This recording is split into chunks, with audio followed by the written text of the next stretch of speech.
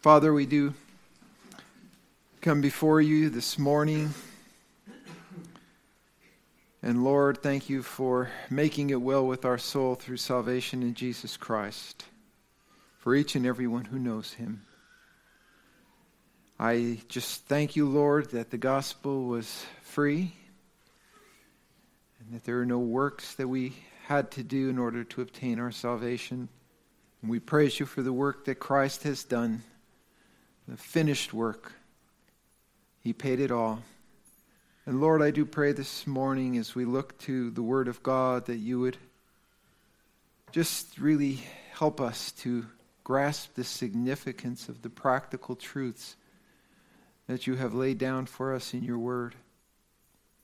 I pray, Lord, that it will equip us to live a life of faith and godliness. I pray, God, that you will bless our time together in a special way through the Word and through fellowship. I pray for our missionaries that you might encourage them today. And I thank you for each one of them, Lord, who is so faithful to you. And Lord, I pray for those who are among us today who have just the burdens of life weighing down upon them. That, Lord, they would look unto you as the one who supplies all the strength that they need to bear up under those burdens. That we would cast all our care upon you, knowing that you care for us. We wouldn't be anxious for anything. Praise you for each one here, for their growth in Christ, for all that you supply for each and every one. And I pray, God, that the whole body, composed of many different parts, would work together and function as an organized whole to the glory of Jesus Christ, each one doing the work that you have called them to do, each one equipped in a unique way with a spiritual gift given by the Holy Spirit of God. So thank you, Father, now for this time, and pray that you might bless it, Lord. In Jesus' name, amen. Well, Romans chapter 1 through 11, we mentioned to you a number of times. It's about doctrine. Doctrine is biblical teaching. And then beginning in chapter 12 through the end of the book, primarily chapter 13, 14, and 15, Paul just really talks about practice, putting the doctrine into practice. And that's where it gets more difficult. You could learn all kind of facts. You could have all your doctrine right, but it doesn't mean that you're living right. So living the Christian life is the challenge, and it's not easy. Thank you. It's not easy for children to obey their parents in all things. It's not easy for a wife to submit to her husband and reverence her husband. It's not easy for a husband to love his wife with the love of Jesus Christ. It's not easy for any of us to submit to the authorities that are over us. Romans chapter 13, the government authorities. Might be your boss, might be the authorities in the church. And it's not easy for any one of us to submit to the Lord Jesus Christ, to the Lordship of Christ in every area of our life. And yet that's what we are called to do, and God supplies the grace for us to do all of these things as we would submit to Him. So last Sunday I spoke about salvation legalists who believe that you have to do things in order to obtain salvation. And I also spoke about sanctification legalists. They are Christians who add extra biblical requirements derived from traditions or teachings of men in order to live what they believe would be a life most pleasing to God. And they usually don't stop there. They often try to impose their convictions on other Christians. For example, they may hold the view that Christians should not watch television. You've probably heard that. I don't know. Because Psalm 101:3 says, I will set no wicked thing before mine eyes. Now, granted, there's a lot of wickedness on television and on the internet. But that doesn't mean you have to throw out your television or cancel your internet service in order to be spiritual. You have to be discerning in what you watch to not set any evil thing before your eyes. You have to be discerning in where you go.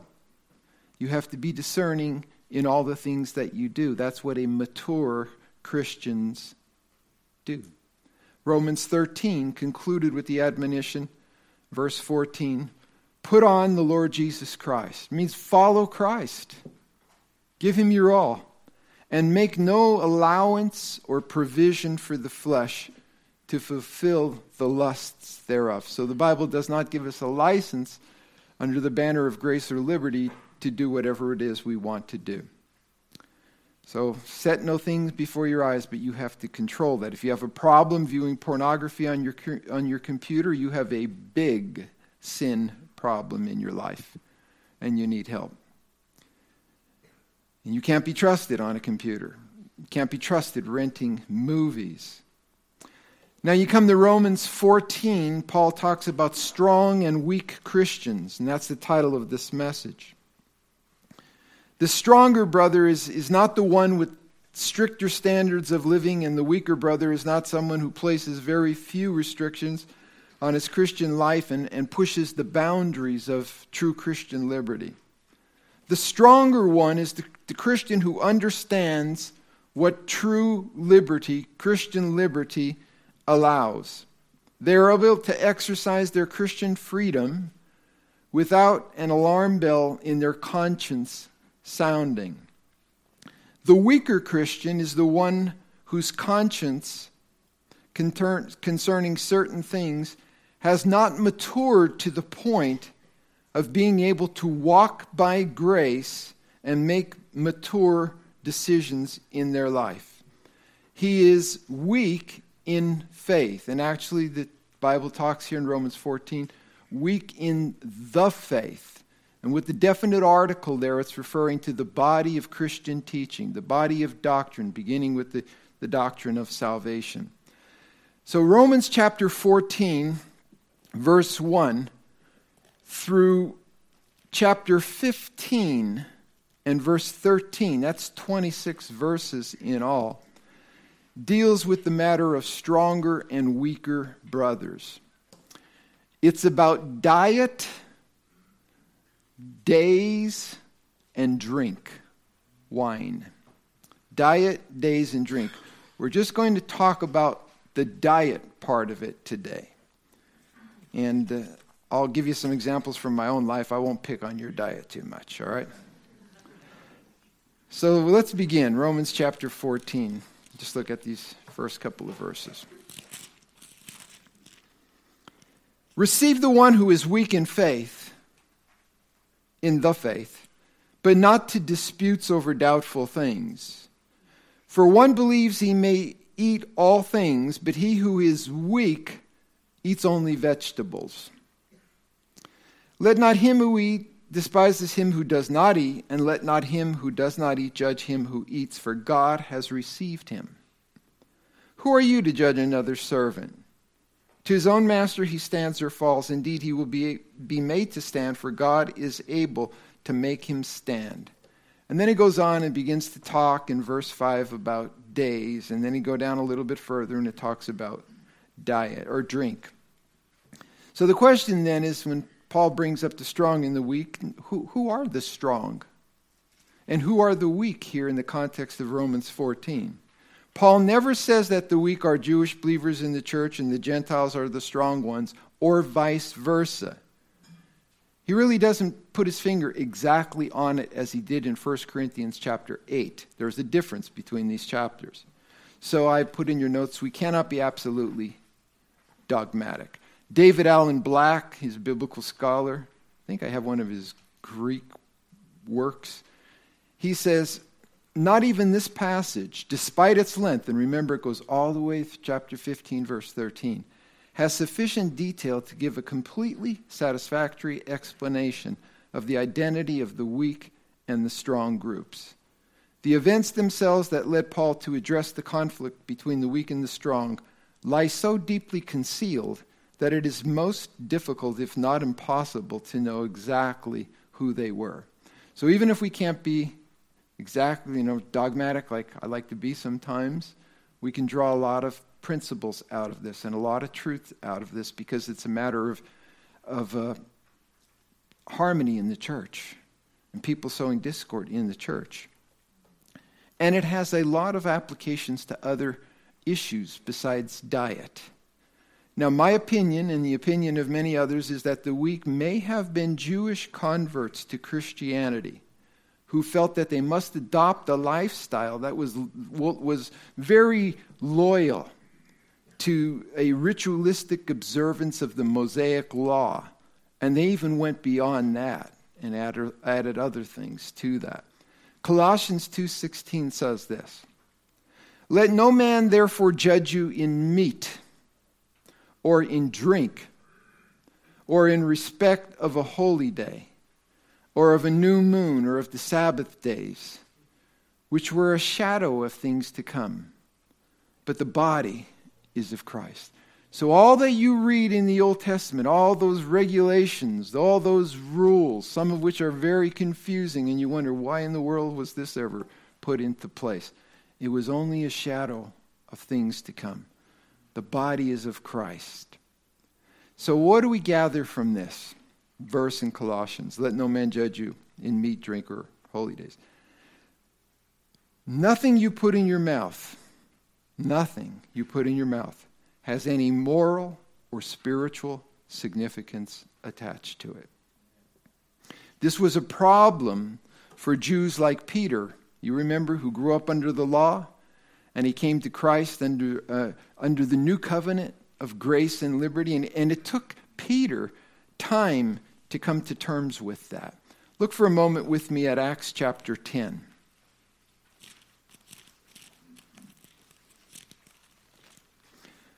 Verse 1, "There was a certain man in Caesarea called Cornelius, a centurion of what was called the Italian regiment, a devout man and one who feared God with all his household, who gave alms generously to the people and prayed to God always. And the 9th hour of the day he saw clearly in a vision an angel of God coming to him and saying to him, 'Cornelius.'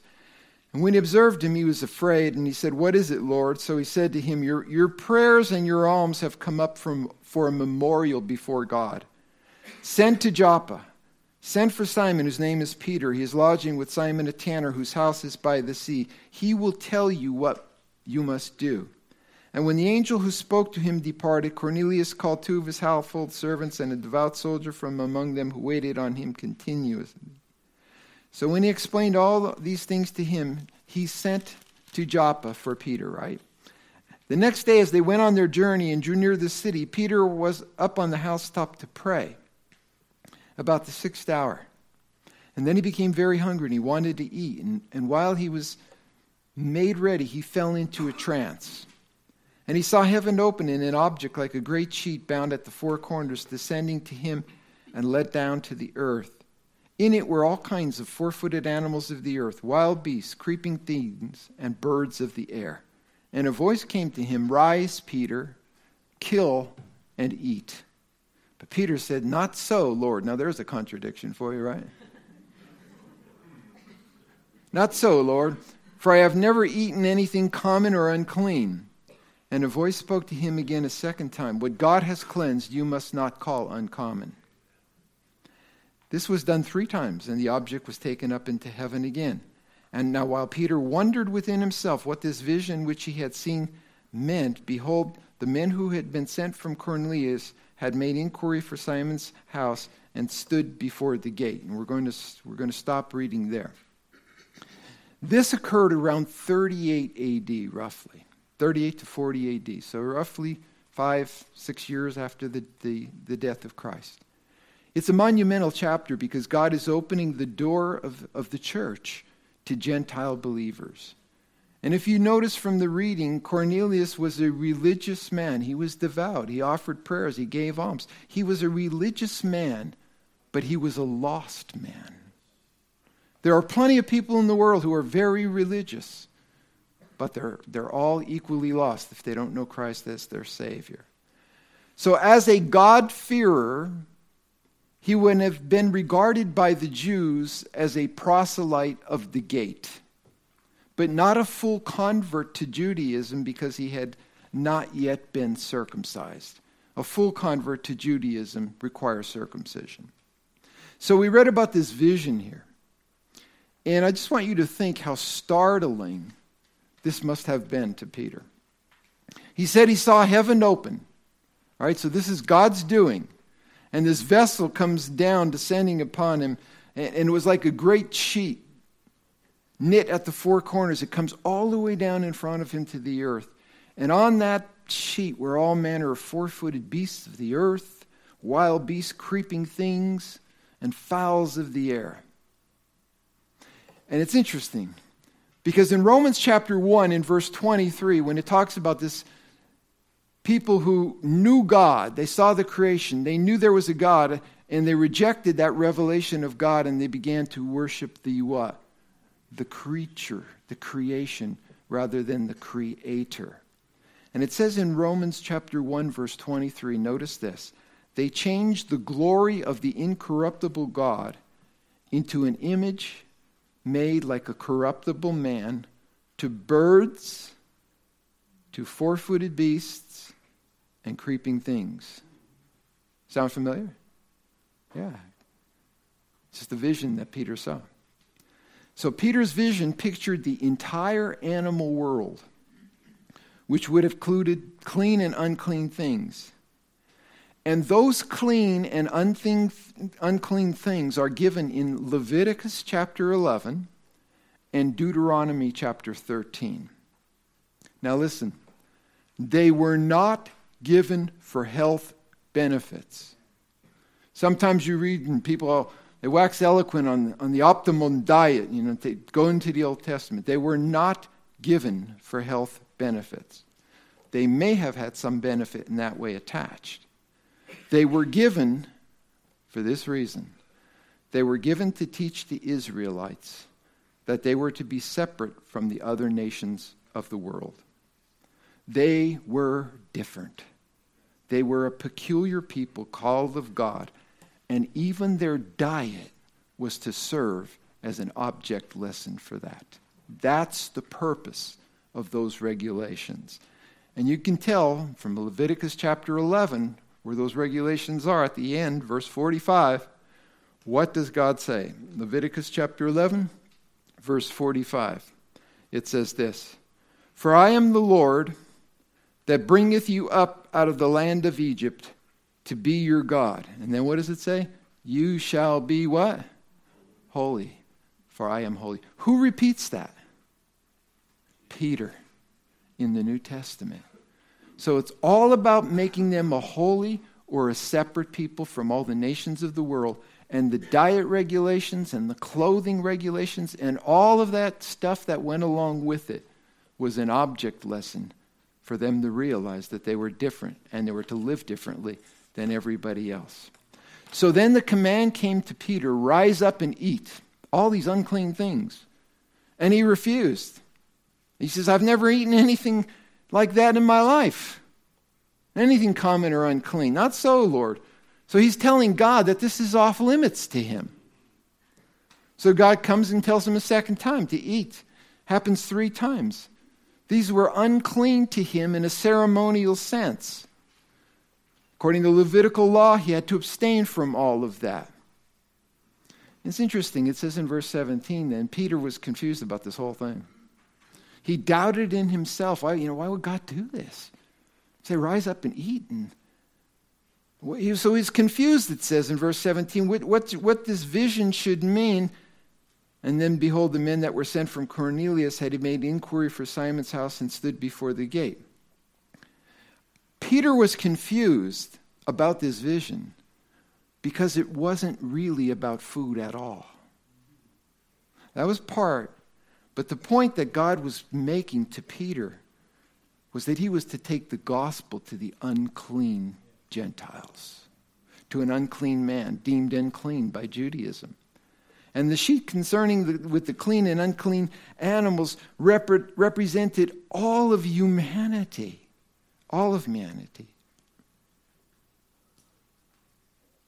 He says in verse 28, he said unto him, you know how it is an unlawful thing for a man that is a Jew to keep company or even come into another nation. But God hath showed me, this is when he finally gets it, Acts 10:28, God hath showed me that I should not call any man common or unclean.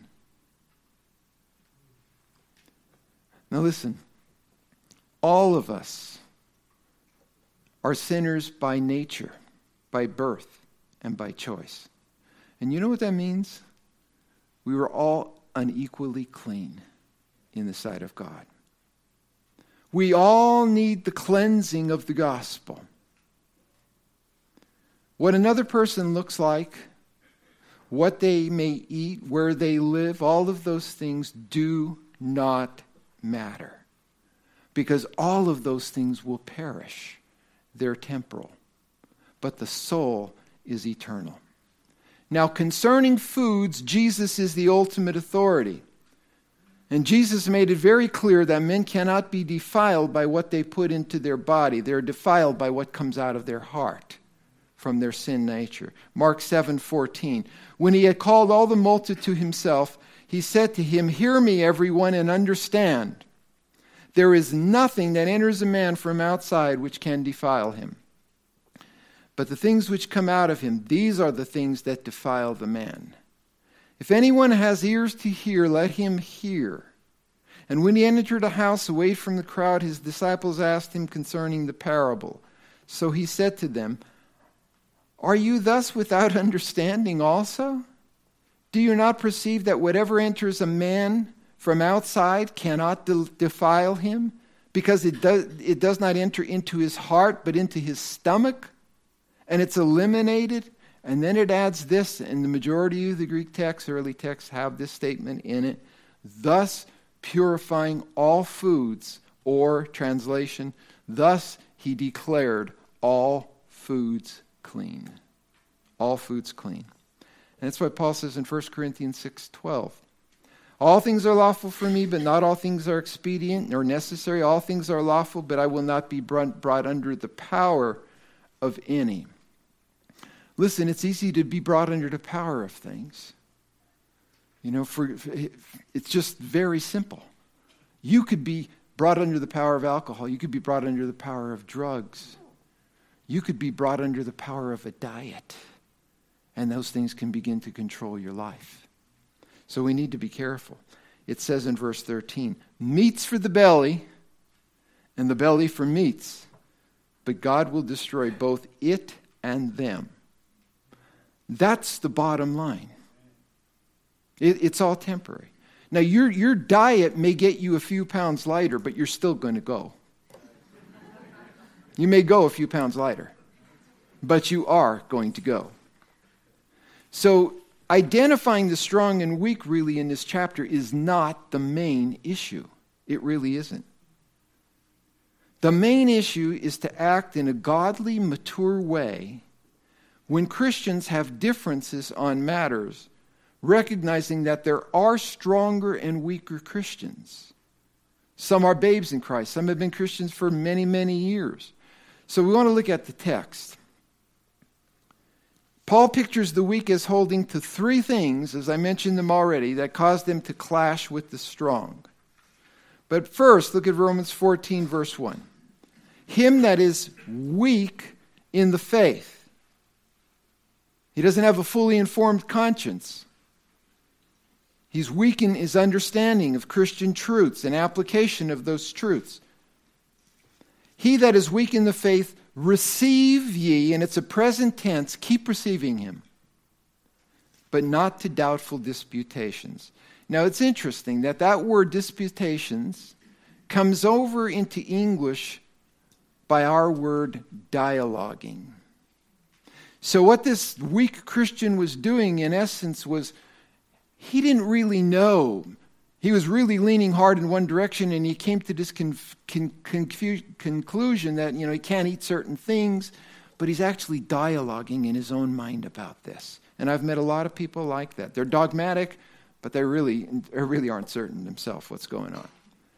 So he was reasoning or talking to himself about some of the things that were new to him. Now, it would be easy for the stronger Christian to jump on him and tell him just the way it is, right? Now, you're going to inform his conscience in a hurry.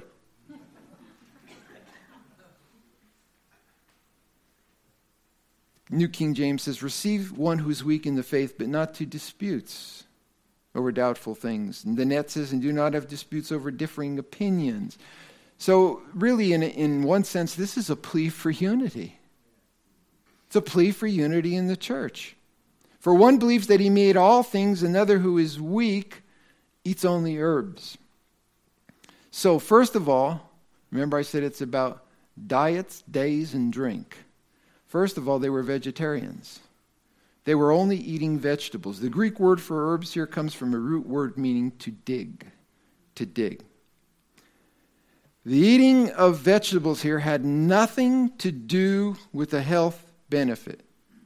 The Bible does not advocate for one particular kind of diet at all. Douglas Moo says, while abstinence from meat was not part of the Torah, because obviously they ate all kind of meat in the Old Testament.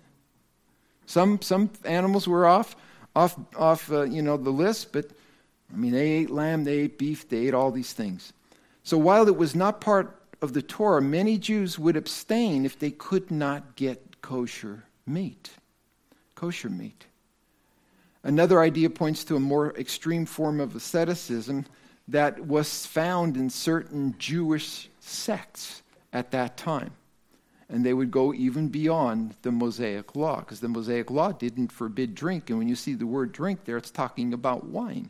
And the Mosaic Law did not forbid wine, forbid drunkenness, but they would even, take almost the vow of a Nazarene, which they couldn't eat grapes or wine. Second, they held some days in special veneration. We'll get to that. Well, the strong considered all days alike. That's verse 5. One man esteems one day above another. Another esteems every day alike. Let everyone be fully persuaded in his own mind. And it's interesting because in the Seventh-day Adventist sect, what are they? They're vegetarians. And what day do they worship on? Sabbath. And they have all kind of other rules and regulations that they try to enforce upon people in order for them to be, spiritual. Third, they may have abstained from drinking wine, verse 21. I'm not going to get into that. Now, it's interesting. Diet, days, and drink. We still argue over those things today. Right? But for different reasons. Could I eat this, that, or the other thing? Can I worship on Christmas? Or is Christmas from a pagan source and I shouldn't have anything to do with that? We argue about diets, days, and drink.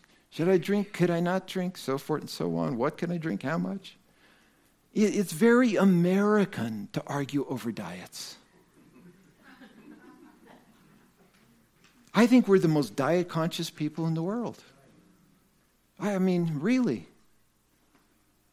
So the strong were those strong in the faith. They had an informed conscience, and they knew that they had the liberty to eat all things. And again, as I said last week, it is reasonable to have expectation and standards in the Christian life. But this is concerning morally neutral areas. And the weak were going beyond what God requires. Now, in the situation in 1 Corinthians 8, pagans come out of this paganism. The wine and the meat that was sold in the marketplace was sacrificed to gods, which Paul says are demons. And the belief was that when these people would eat the meat, some of the power of the gods would come into them. And imagine coming out of that as a Christian. You want nothing to do with that. And yet they were free to do it. But not if they were going to offend somebody else by what they were doing. I could remember getting saved as a Roman Catholic, and again, I've told the story before. One of the big fundraisers for the Catholic Church was in the summertime, they would have what they called bazaars, B-A-Z-A-A-R-S. And they were really like outdoor picnics, and they would have gambling wheels there and penny pitches for money and, spin the wheels, and they had all kind of food, and they had lots of drink. lots and lots of beer.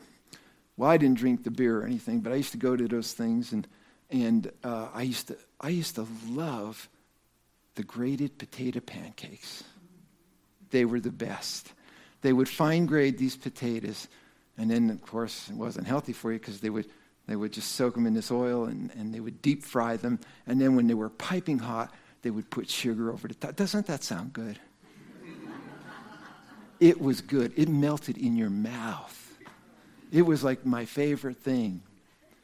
Well, after I got out of the Catholic Church, I wanted those things. I wanted some potato pancakes, but I wouldn't go buy them because I felt I was supporting the Catholic Church.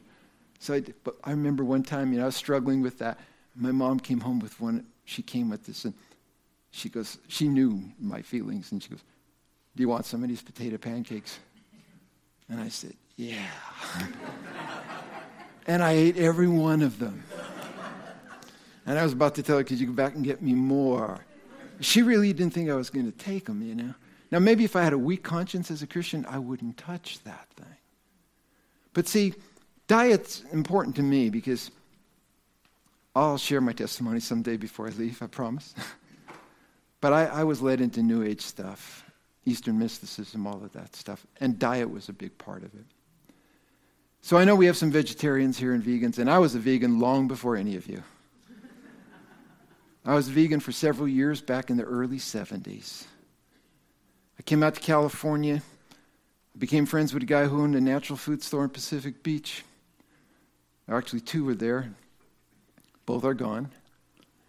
And he was into Eastern religion.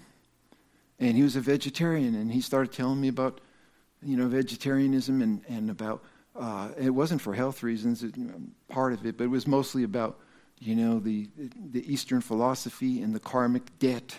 You kill an animal and all that stuff, and you get bad karma. And so it was for spiritual reasons to be a vegetarian. So it was really easy out there. There's 2 health food stores within a half a block. I was a vegetarian. Guess what? I went back to Pennsylvania. I was the only vegetarian in the world back there. There was no vegetarian stuff in stores. There was no internet. There was nothing. Just me.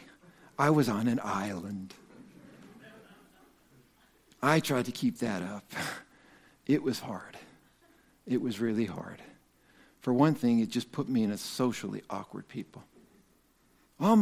Listen, this was an Italian, Polish, Yugoslavian community. Guess what they ate? Meat. Well, I couldn't go anywhere. I couldn't do anything. I lost friends. I couldn't even go out and have a good pizza. I was that strict because I believe I was getting some bad spiritual vibes from this stuff. Well, now I also was getting physically weak. I lost a lot of weight, and everybody told me, "You're wasting away." Because I couldn't even get good vegetarian food. There just wasn't nothing. I'd come home for Sunday dinner, and my mom would have a great roast beef or roasted chicken, and I'd eat potatoes with vegetables, frozen. Not even fresh stuff for the most part. So you say, okay, well then, what's your diet like now? All things in moderation. That's my diet, except for liver and spinach. That's in the Bible. I put it there. My mom, we were regimented. Spaghetti one day, chicken one day, roast beef one day. Fish Fridays, we were Catholic. Can't eat fish. Couldn't eat meat on Fridays. You don't want to jeopardize your soul for beef jerky, that's the way it was. So my mom would give liver one day. I hated liver. I still hate liver. And I like spinach on salads, but I hate cooked spinach. There's something about cooking spinach that brings the sin nature out of it. So, that was it. I'll eat anything, but if you invite me over, no liver or no cooked spinach, all right? That's my own journey. Let's look at the focus of both of these groups. And here's the problem. The focus of both of these groups was on each other. And that was wrong. Paul says, let not him that despise him that eats not, and let not him who eats not judges him who eats, for God hath received him. So the weaker Christian tends to despise, and this means to look with a condescending attitude against the stronger Christian. Man, that guy's eating meat. Does he even know where that meat came from? They were the more righteous ones in their own eyes. The stronger could boast about his freedom, and he begins to judge the weak critically.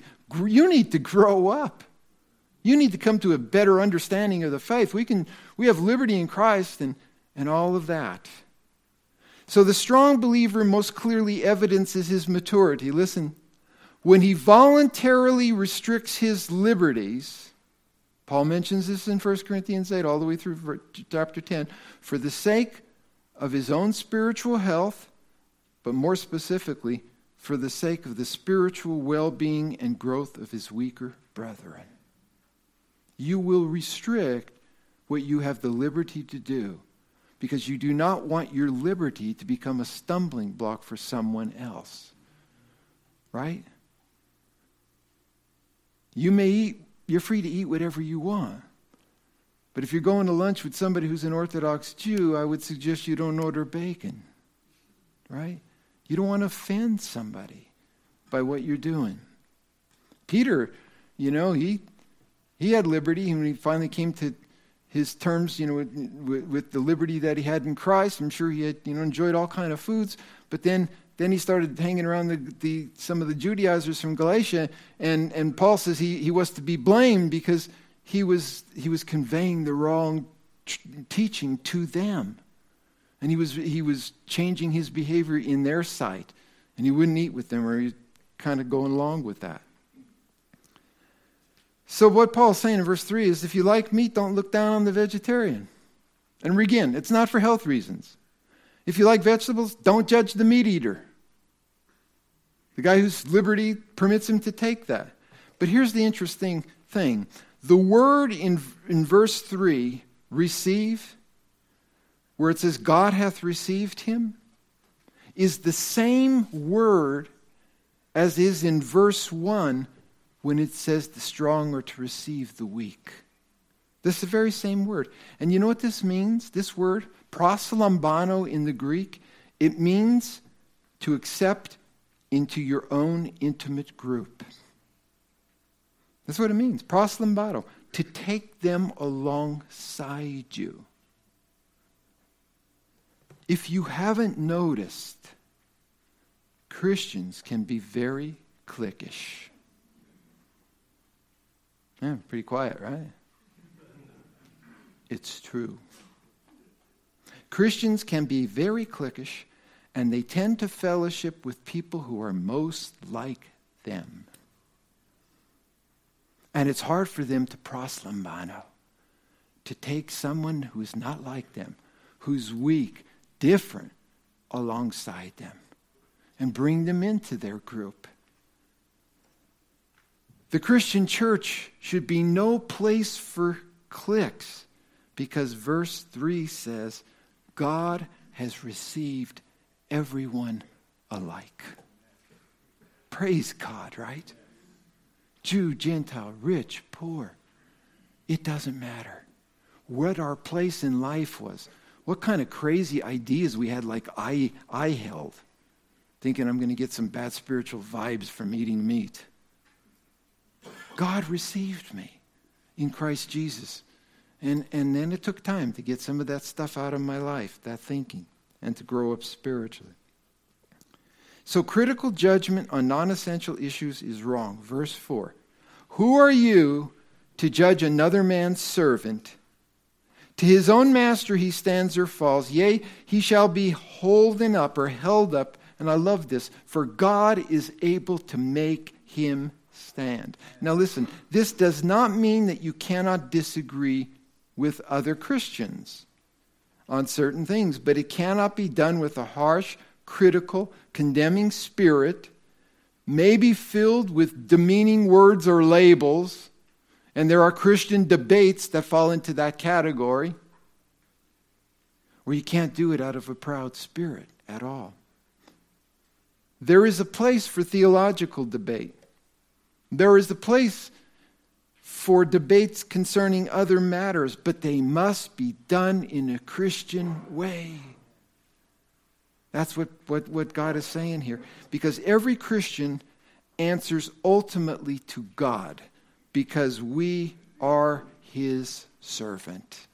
He's our master. And you know the word servant there? It means household slaves.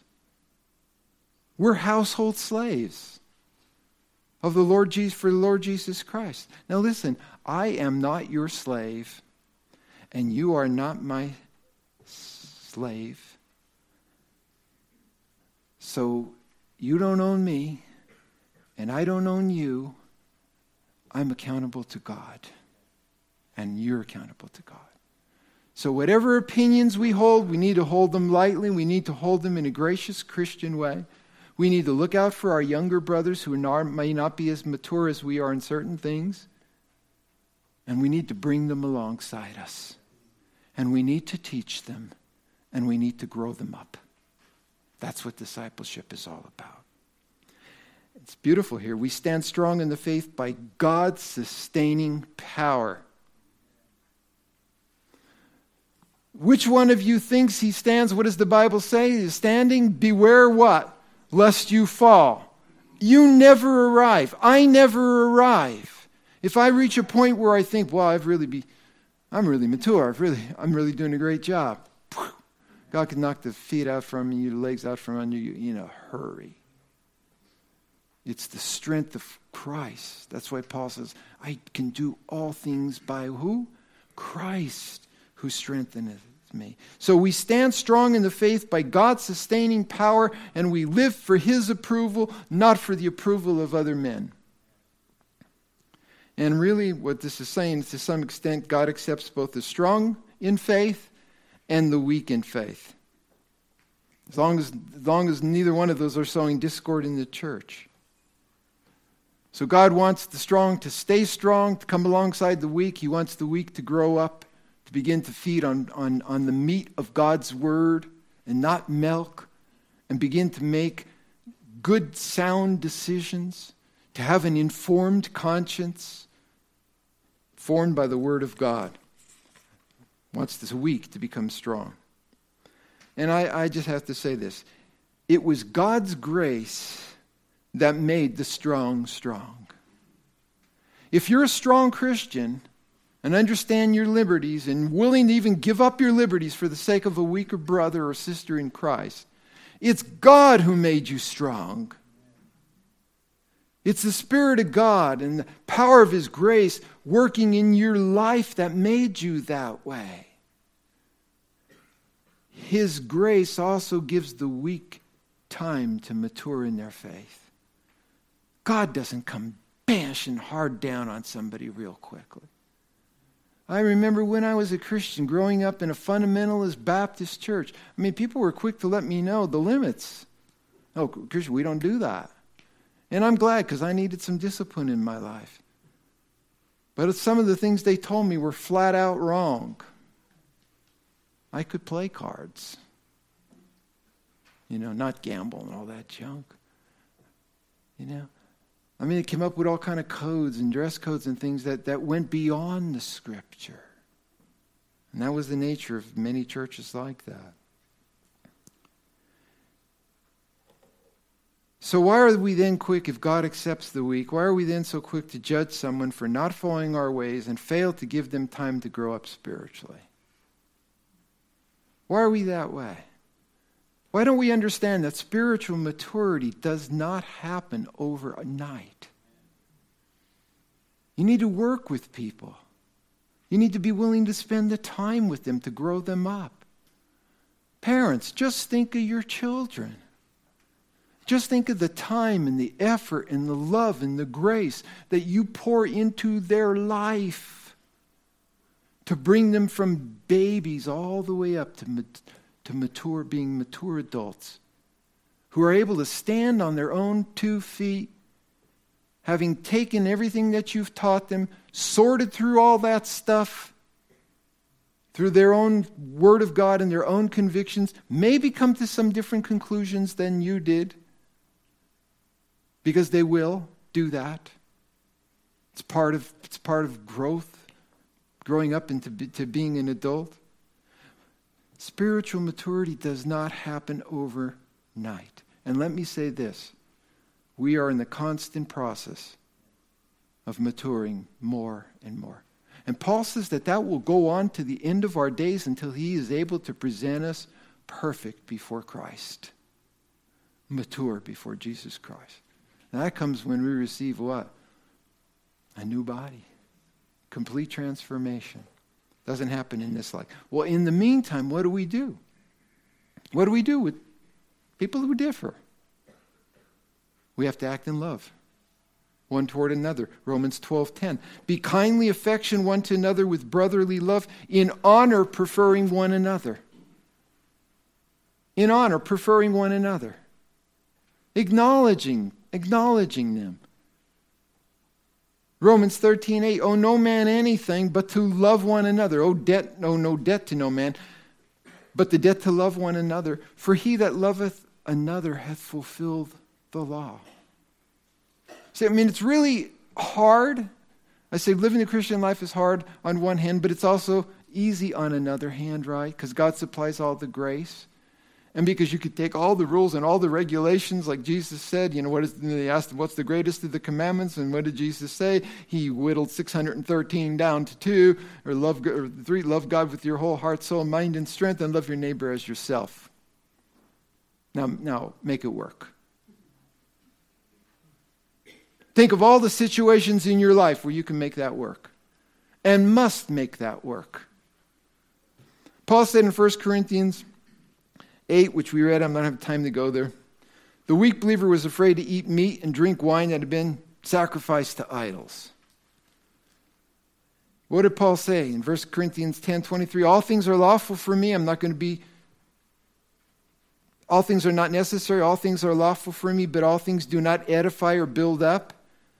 And then he says this, 1 Corinthians 10:24, let no man seek his own, but every other man's wealth.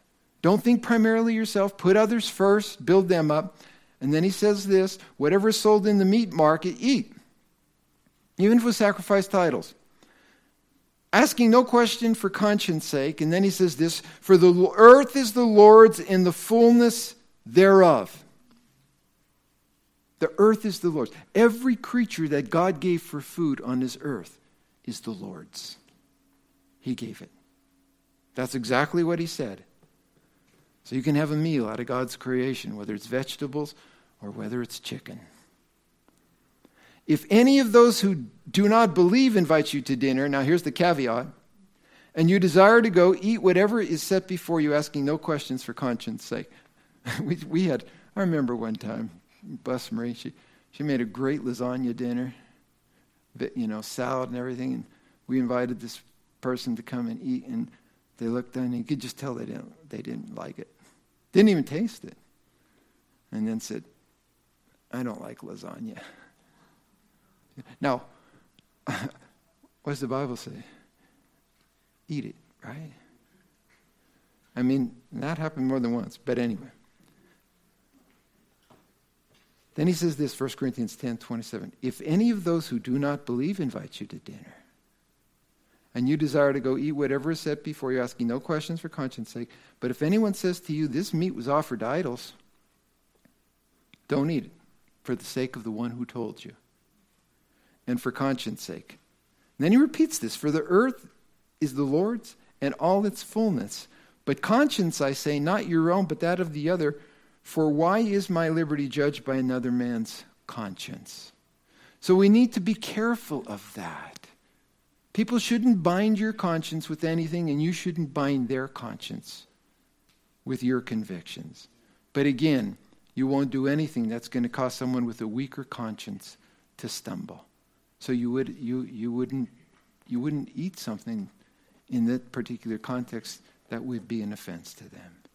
So just, really just be mindful of these basic things. Enjoy your liberty in Jesus Christ. But don't make your liberty an occasion for the flesh to fulfill its lust thereof. Enjoy your liberty, but don't let your liberty become a stumbling block for another Christian. Enjoy the things that God has given to you. And especially the fellowship that we have with one another in Jesus Christ. That's precious. We have to guard that.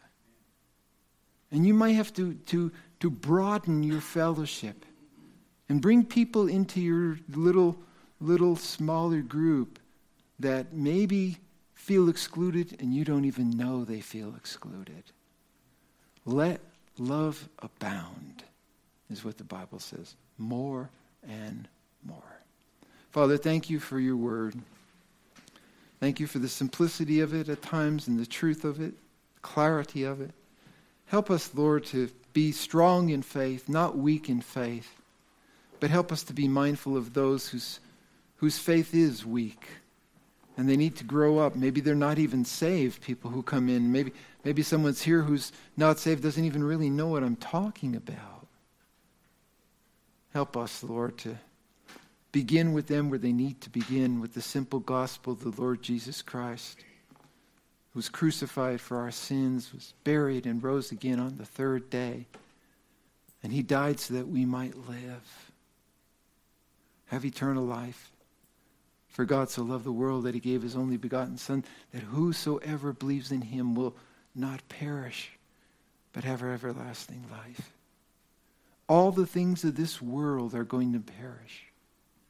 Everything in it, all of our possessions, Lord, we know are going to perish.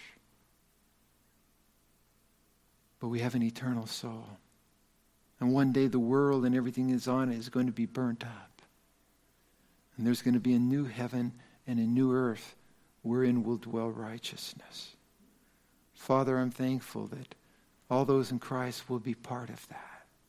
And I pray for those who do not know Jesus Christ as their Savior, that they might realize the love of God in Christ and recognize that they're a sinner and that Jesus Christ died on the cross for their sin, and receive him as their personal Lord and Savior. In Jesus' name I pray. Amen.